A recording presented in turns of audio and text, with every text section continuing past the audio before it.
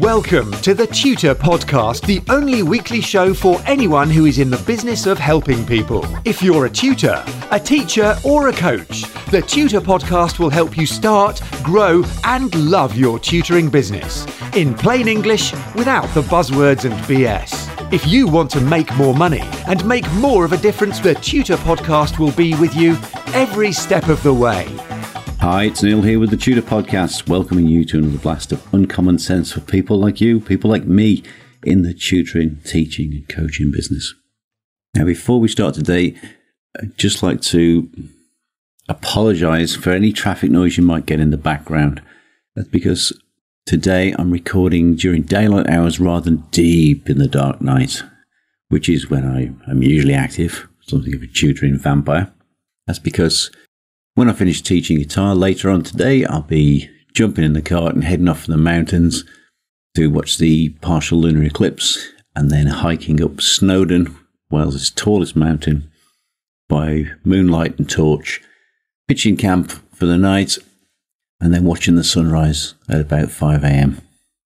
It seemed like a great idea at the time. Anyway, enough of this. Let's get cracking with episode 72. Mental movies.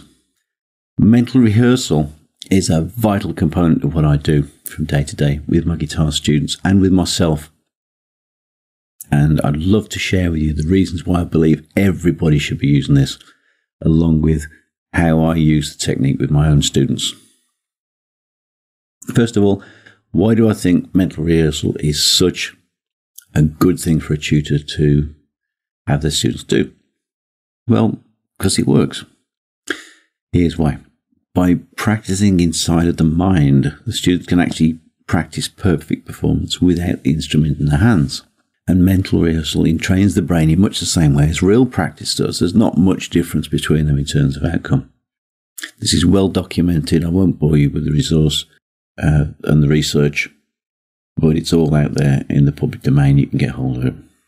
It presents very low resistance to the idea of practicing. And it can be done pretty much at the drop of the hat anywhere. And most important of all is that when you're rehearsing mentally, it can be perfect every single time. So I have all of my students use mental rehearsal techniques for themselves.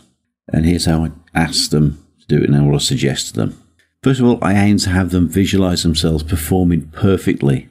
Well, first of all, from an observer's point of view, it's like someone else is looking on as they have fun, play their guitars and sound great whilst they've got a big smile on their faces. From the onlooker's perspective, I have them watch themselves. As I say, they are performing perfectly. They have excellent technique and control. And they see themselves enjoying playing their guitars. And ask them to notice how they look from the audience's point of view.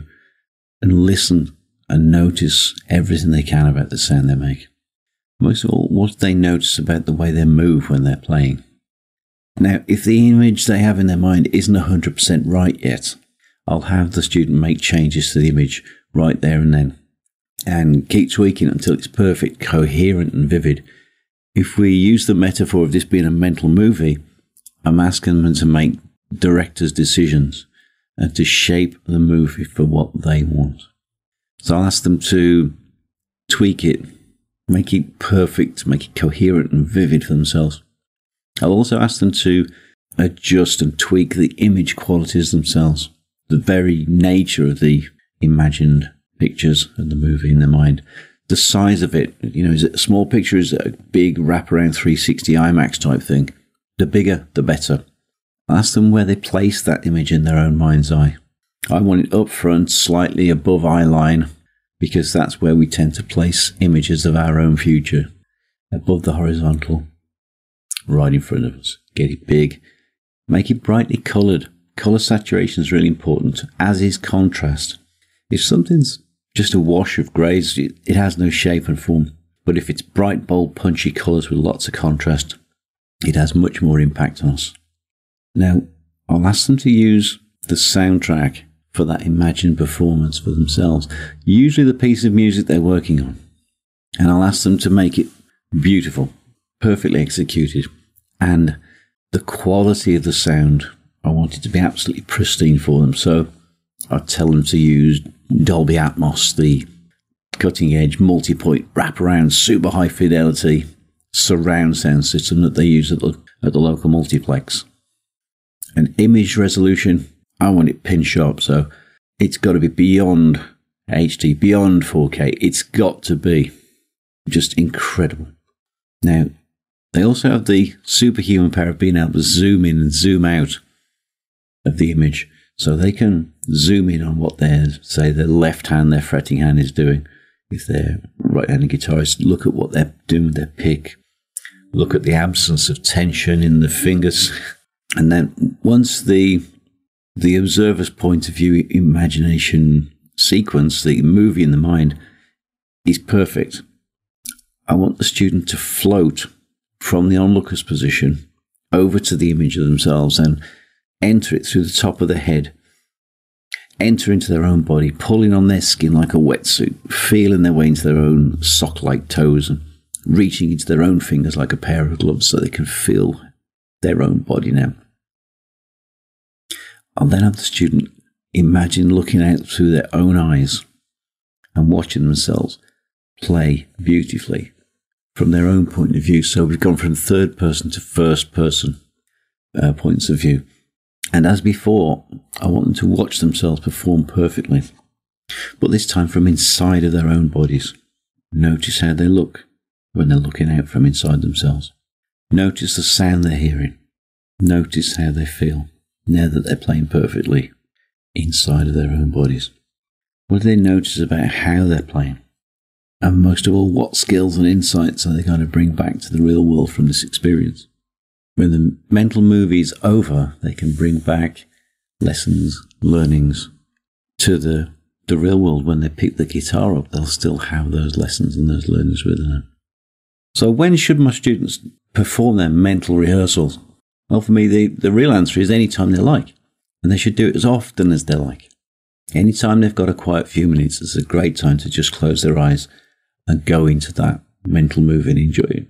If they don't have a quiet 5 minutes, they could try headphones, preferably noise cancelling or closed back ones, playing back the music that they're learning. But I'll always preface that with a reminder to the student to be aware of the music video clown show trap. Remember, if they've seen a music video, they've watched a commercial and it's generally lip-synced, which means it's mimed to previously recorded music. So we don't believe anything we see in adverts. The student shouldn't believe anything they see in a rock video either. Now, the very best time of all to do mental rehearsal is last thing at night. As a student, or indeed ourselves, as we prepare to drift off to sleep, we'll pass through what's called the hypnagogic state. It's a transition state between wakefulness and sleep. And it's there and useful to us because as sleep approaches, the brain changes its operating frequency from the so-called beta range, which is about 12 to 38 hertz. That's closely associated with normal conscious thought. And it shifts down to the theta brainwave range, which is 3 to 8 hertz. And that's associated with learning, intuition and memory, along with lucid thought and hallucinations.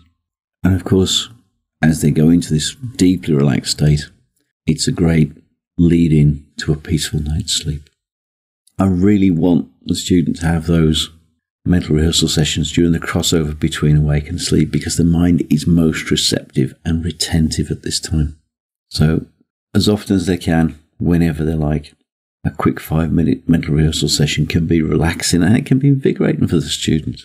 And the more often they do it, the more vivid, familiar, and actionable the mental movie becomes. Now, for decades, Olympic coaches have made mental rehearsal part of the training programs of their elite sports people, making a vivid and credible movie of what's going to happen when they have to do it for real, on the day, so to speak. But mental rehearsal is not just for athletes and students, it's for us too. We can create our own mental movie of us teaching perfectly. We can mentally direct and rehearse every scene using the exact steps I outlined earlier. And when it's perfect, we can enjoy it. We can enjoy the show. The best part of all of this is that we end up living the movie we created in our minds out in the real world. We run our mental images and we begin to experience things which are closely allied to what's in the mental image, the two merge and will follow the behaviour patterns we've previously rehearsed in the mental movie. It'll seem completely automatic and natural to us because it's already familiar and it's comfortable. Now, I don't know about you, but I find it baffling that for many of us, and I include myself in this, though not so much these days, we let the deluxe movie theatres in our minds show random, low-quality B-movies in which we usually star as bumbling, clumsy versions of ourselves. And this is why I think mental rehearsal is such a powerful part of the teacher's toolbox. It's because we and our students can all become better versions of ourselves in the movies in our minds. So go to it, guys. Let me know how it goes. If you decide, and I think you should, to have your students employ mental rehearsal techniques, let me know how it goes. I'd love to hear from you. Send me your comments, your questions, and your problems, as always, to info@neilcowmeadow.com.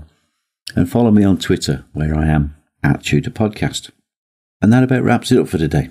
But join me, Neil Cowmeadow, on the next fun-packed episode of the Tutor Podcast, where I'll be busting myths, filtering the fact from the fiction, and diving deep into what it takes to start, grow, and love your tutoring business. Have a fabulous day. Get in touch with the Tutor Podcast via email or social media, and the Tutor Podcast team will be listening. Subscribe on iTunes and you'll automatically get the latest episode directly sent to your device. And remember to share, rate and review TTP so that we can help other people to start, grow and love their tutoring businesses.